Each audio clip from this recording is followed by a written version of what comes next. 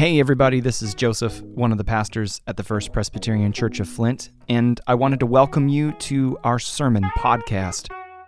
Each week, this show features the latest sermons preached here at First Pres, and we hope that they encourage you in your faith and work as you listen. This fall, we're preaching a 10-week series of sermons called When Religion Fails, and we're using Jesus' teachings and parables from the Gospel of Luke to reconsider what it means to truly follow Christ. Here's this week's sermon. The grass withers and the flowers fade, but the word of our God endures forever. Let the Church of Jesus Christ say.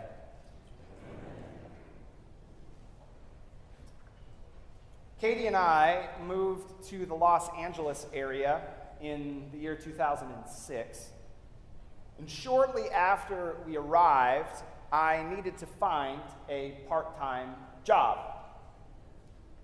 After a few interview cycles at various places, I ended up getting an offer to work at the Apple Computer Store downtown Pasadena.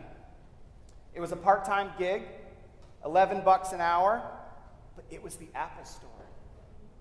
It was a hip, sleek place filled with hip, diverse people, all who shared a passion for Apple and its products. Now, this was the pre-iPhone era of Apple stores, when most of our sales that we made were laptops and iPods. Back when the store was usually full, but before the era of people lining up for hours and days to be the first to buy the latest phone. And many who worked for Apple consider this period of time, the pre-iPhone era, to be the best time to have been an Apple retail employee. We were not paid on commission, so there was not necessarily an incentive to keep closing sales, but rather we were given bonuses based on customer satisfaction, and we were trained and expected to take our time with customers, to patiently answer their questions and explore their interests, to listen to the kinds of projects they work on so we could make the best recommendation for them on what kind of computer to offer them. I started work in July of 2006, and I remember that one of the very first customers I had an opportunity to work with was a photojournalist who worked for an LA magazine. She was looking for a new computer to edit, store, and organize her photos, and as we were discussing the options, she told me about her latest story, months in the making. She asked me, "Did you go out to see the Super Bloom last year?" My ignorance about what a super bloom was, where it had happened, and so forth must have been pretty obvious, because she immediately went into a very helpful explanation. She said that every 10 years or so, there's a ton of rainfall in the desert and wilderness area of Death Valley, California. One of the hottest and driest places in the world, a place where average temperatures can soar to over 120 degrees Fahrenheit, and where the record set is near 200 degrees Fahrenheit. When the rain comes, the constant rain cools the temperatures down to a balmy 90, soaks the ground, though, flooding old creek beds, and eventually all of this rain saturates the ground and causes millions of wildflower seeds to germinate and bloom. Wildflowers bloom in Death Valley all the time, but every decade there's enough rain for all of them to bloom at once, hence super bloom. The photographer I was talking to had been assigned by her magazine to go out to Death Valley and take pictures of the previous year's super bloom, the 2005 super bloom, an event that botanists and geologists still consider to be the bloom of the century. "Do you want to see some pictures?" she asked me. She pulled out her old laptop and showed me some satellite imagery like this, which shows parts of Death Valley before the rainfall, and then this, which shows the same part after the rainfall. Or this one, before and after. She proceeded to show me other pictures of the desert wilderness blanketed in carpets of orange and purple and white flowers. An event like this attracts pilgrims in the tens of thousands who drive out to Death Valley to snap pictures of wildflowers that won't bloom again for 10 years or more. Super blooms.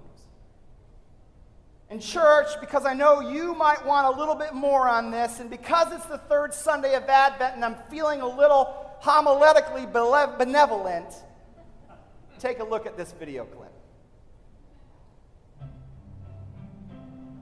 This arid wasteland is the hottest place on Earth, boasting annual temperatures in excess of 120 degrees Fahrenheit.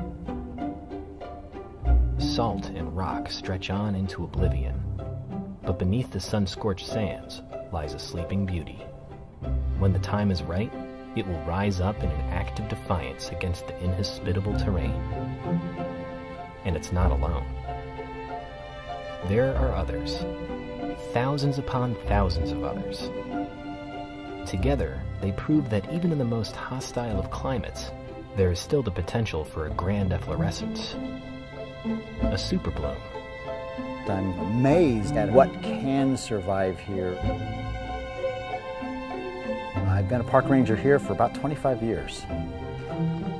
I've seen 3 of these super blooms. 1998 was my first one, and then 2005 was the next one. And then this year, of course. Superbloom is the unofficial term used to describe an above-average bloom of desert wildflowers.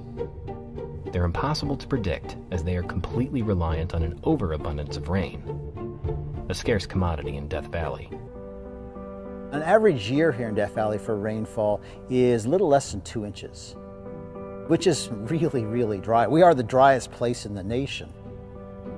You need a slow, drenching rains, not one of those summer thunderstorms that quickly sweep away.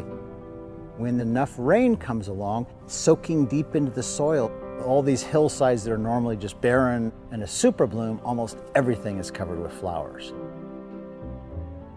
Seeds may lie dormant for years, or even decades, waiting for enough rain to support their life cycle. Fortunately, they come equipped with a natural insurance policy, a protective coating which prevents them from sprouting prematurely. This coating may be wax, protein, or chemical-based, and requires a generous amount of water to fully erode it, before allowing the seed to properly germinate.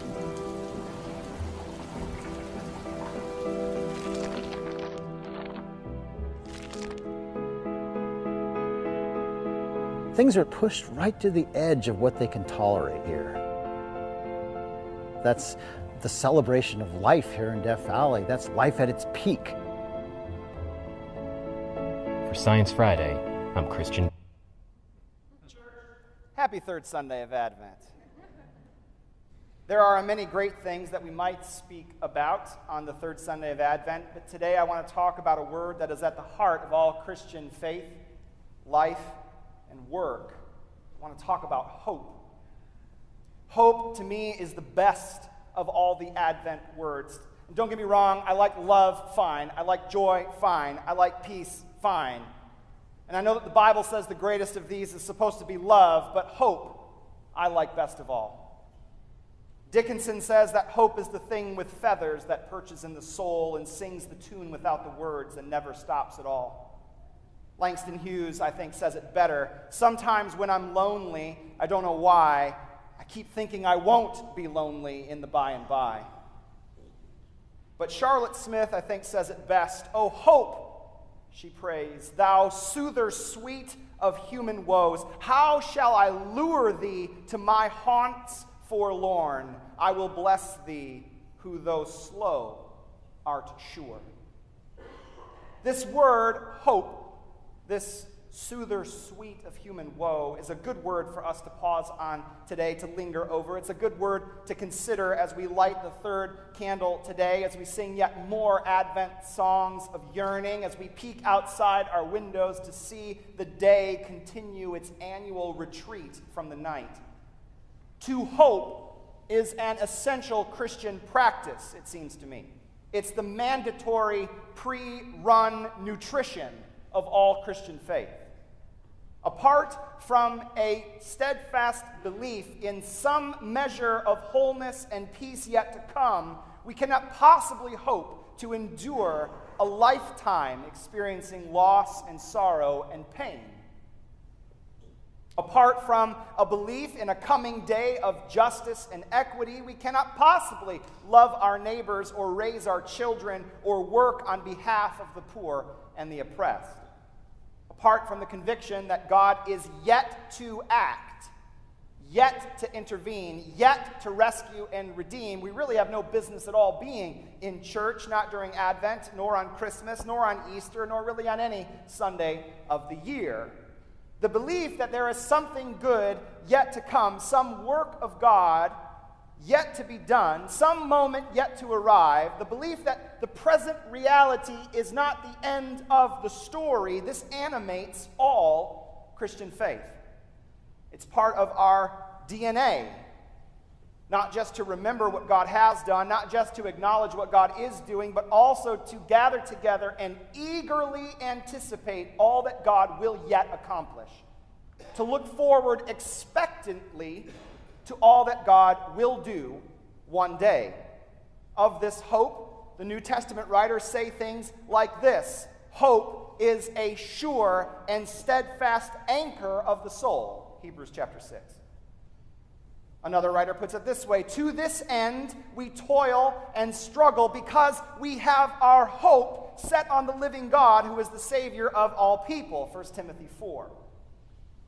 The Apostle Paul calls Christian hope a helmet that protects our minds in the daily struggle against the forces of sorrow and death and evil and injustice, 1 Thessalonians 4 or Ephesians chapter 6. Paul also says that in hope we were saved. And hope that is seen is not hope, for who hopes for what is seen? But if we hope for what we do not see, we wait for it with patience.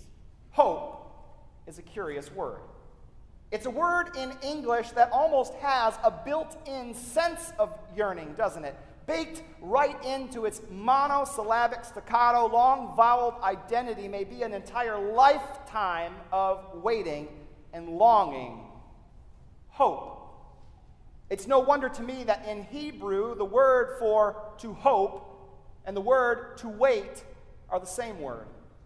To hope for something is to wait for it, to endure until it arrives, to persevere despite a delay. We hope for something to come to pass that has not yet transpired. Church, I wonder what you are hoping for today. Set aside your abstractions and universal ideals of world peace for a moment and dig down deep into your soul. What are you longing for today? What is the thing, the reality, the circumstance that you are yearning for with all your being? Is there an ache that you're experiencing right now, an ache that you desperately need to believe is not the end of the story, an ache that seems to shove aside all other joy? In what part of your heart have the lights begun to dim? Where does it feel cold or empty? What is the reality in your life that makes you want to cry or scream or wail into the darkness of the lengthening night? Church, it's the third Sunday of Advent, and we are journeying out to those empty places together. We're going to go out to those places in our heart where joy and peace and love are hard to find. Church, we're headed out to the Advent wilderness, to the desert, to the parched places, to the burning sands, to the haunt of wild beasts, the places where there seems to be no path, where we get lost in our own circles of pain and grief and anxiety. I wonder if maybe some of you have already found your way to this kind of wilderness this morning. Maybe the creek beds and springs in your life and your health and your body are drying up. Maybe the once fertile lands of your family or your friends now feel desolate and lifeless. I don't know all your stories today, church. I don't know all of your pains and worries and agony, but I do know some. In these wildernesses, some of you are worn down and exhausted after your daily skirmish with cancer or depression or addiction. In these deserts, some of you are carrying burdens of guilt and grief, having watched a child wander away from you without any idea if they will return. In these barren places, some of you have pitched your tent. You've given up on ever having a child. You've abandoned any belief that your pain will go away. You've stopped imagining that gainful employment is possible for you anymore. In these places, our hearts are fearful, our hands are weak, our knees are feeble. We aren't doing as great as we thought we would be doing on the third Sunday of Advent. But here we are, nonetheless. And so I wonder, what are you hoping to find in the wilderness on this third Sunday of Advent? What are we looking for? Are we here hoping to find neat and tidy answers to the complex problems we're experiencing? Are we expecting that as Christmas draws closer, we'll just somehow be able to magically import a fresh supply of joy that will displace our pain? Maybe some of us believe that merely by showing up to church, that by singing the songs and hearing the scriptures and praying the prayers, we will find the cure for whatever warring madness is occupying our hearts and minds and bodies. We can say, well, God, I made it to church. I got the kids ready and out the door. I got myself dressed. I put on my best fake face of calm and peace. I did my part, God. Now you do your part and fix my problem, cure my pain, end my grief. We can sit impatiently through worship services waiting for something divine, something healing, something miraculous to break in. But what happens when that's not how it works for us? What if it's not that simple?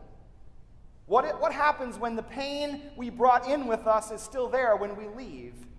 What happens when we leave here and we find ourselves still wandering the same circular desert paths? What are you looking for today, church, here in whatever wilderness you are living in? What are you expecting to find? The prophet Isaiah wanders out with us to the scorched deserts of our lives today, out to the barren wildernesses, out to the places and spaces where the potential for life feels bleak and unmanageable. Isaiah, the prophet, goes out and stands upon the hard-baked earth and rugged mountainous terrain. He stoops down beside the dried-up creek beds and sun-scorched pools. He places a hand upon a dying broom tree. In this place, all that lives is pushed to its limits.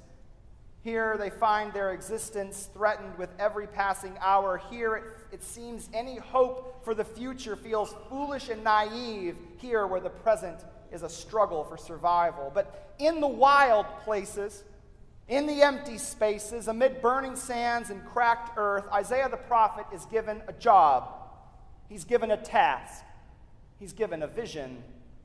The prophet Isaiah is told to preach to a congregation of people made up of those with weak hands, feeble knees, and fearful hearts. He's told to give them a vision of a coming day when the desert places, the barren lands, the lifeless terrain is turned into a place of life and peace and safety. Look at Isaiah's vision in today's reading from Isaiah chapter 35. He says, "The wilderness and dry land shall be glad. The desert will rejoice and blossom abundantly. The desert will rejoice with joy and singing. Waters will break forth in the wilderness. Streams gush forth in the desert. Burning sands will become a pool. Thirsty ground will become a spring. The desolate place will become a marsh. Dry brush will become reeds and rushes." To a wilderness-bound people, a pained people, a weary people, a terrified people, Isaiah proclaims a vision of liberation and salvation. But look at this, though. It is not a vision of salvation where God will bring them out of the wilderness. It's not that God will guide them to a new place. That would have been good enough. But that one day, in Isaiah's vision, God will terraform the entire wilderness into a new creation. There will no longer be places of desolation and hopelessness and despair. God will end the tyranny of the desert, the tyranny of pain and suffering and isolation and fear, and God will flood the desert with waters of new life. On that day, eyes which could not see will now see. Ears which could not hear will now hear. Legs which could not walk will leap for joy. Lips which could not sing will speak and shout in praise. All that prevents us from seeing and hearing and living and speaking the will of God will be removed. All the obstacles that prevent us from experiencing life as God intended will be cast aside. All of the myriad of things that cause us to be ignorant of the will of God will be deconstructed. But it gets better. Not only will the landscape be changed, not only will we be changed, but God will put a highway there, a road, a path, something upon which we can walk and that we will know that we will get where we are going. We will not wander aimlessly in circles of addiction or despair. We will not wander into foolish paths of selfishness or greed or anger. On that road, Isaiah says, not even a fool will go astray. We will know the way to go, and the path we walk will lead us to God, to home, to joy, to rest, to gladness. On that path, Isaiah says, sorrow and sighing will flee away, for we will finally experience communion with God. Isaiah preaches hope to a people stuck in the wilderness. Hope that one day God will flood the deserts of human existence, that one day God will bring rain upon the parts of our lives that feel empty and barren, and that God will subdue the heat of those lands, those aching lands, and God will cause them to burst forth in life and joy and peace and praise.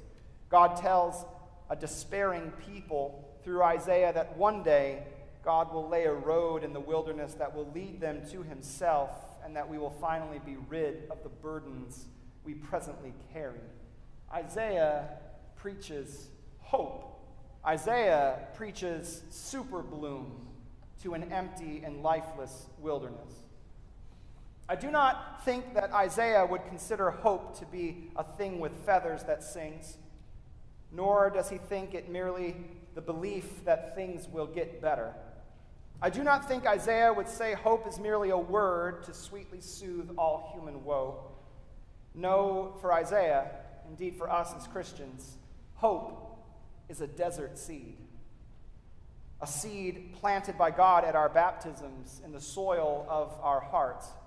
A seed that is designed to survive the difficulties and trials of the wilderness. A seed that sits in the desert sands of pain, of agony, of isolation, of loneliness, of fear, and it waits, it yearns, it longs for God to bring the early and the late rains. Hope is a desert seed. And today, on this third Sunday of Advent, as another paper chain ring is pulled down, as we gear up for pageants and presents and meals and carols and family, as we draw ever closer to another Christmas festival, to another celebration of the incarnation of God in human flesh, it is good for us to remember that in the birth of Christ, the rain clouds began to form over the deserts of our world. And as Jesus healed and forgave and taught and showed what God's love was like in our wilderness, the rain has begun to fall. And as Jesus mounted the cross, the rain of God's mercy becomes a deluge, flooding the deserts of humanity. And as Jesus is raised to new life, the once dead ground has become soaked, the waters permeating the seeds of hope buried there. The work has been done. God has given us seeds of hope. Jesus has watered them. The Spirit is keeping them intact even while we suffer. And now we watch. And now we wait for life to spring forth in our wilderness. Now we long for and hope for all that is yet to come, and we align ourselves with that reality in every way we can. Hope is a desert seed, blooming and blossoming despite all the brutal despair around us, despite all the evidence to the contrary, despite all the many things in our life which tell us to just give up. Because of Christ, the wildflowers of hope will one day burst forth. Were Isaiah around today, he might have put it this way, as the narrator in our video clip did. Beneath the sun-scorched lands lies a sleeping beauty, and when the time is right, it will rise up in an act of defiance against the inhospitable terrain. And it is not alone. Church, you are not alone, because there are others. Thousands upon thousands of others, and together we prove that even in the most hostile of climates, there is still the potential for a grand efflorescence, a super bloom. Happy third Sunday of Advent, church. May all of our hopes in Christ blossom and bloom in defiance of our inhospitable terrains. I speak in the name of God, Father, Son, and Holy Spirit. Let the Church of Jesus Christ say, Amen.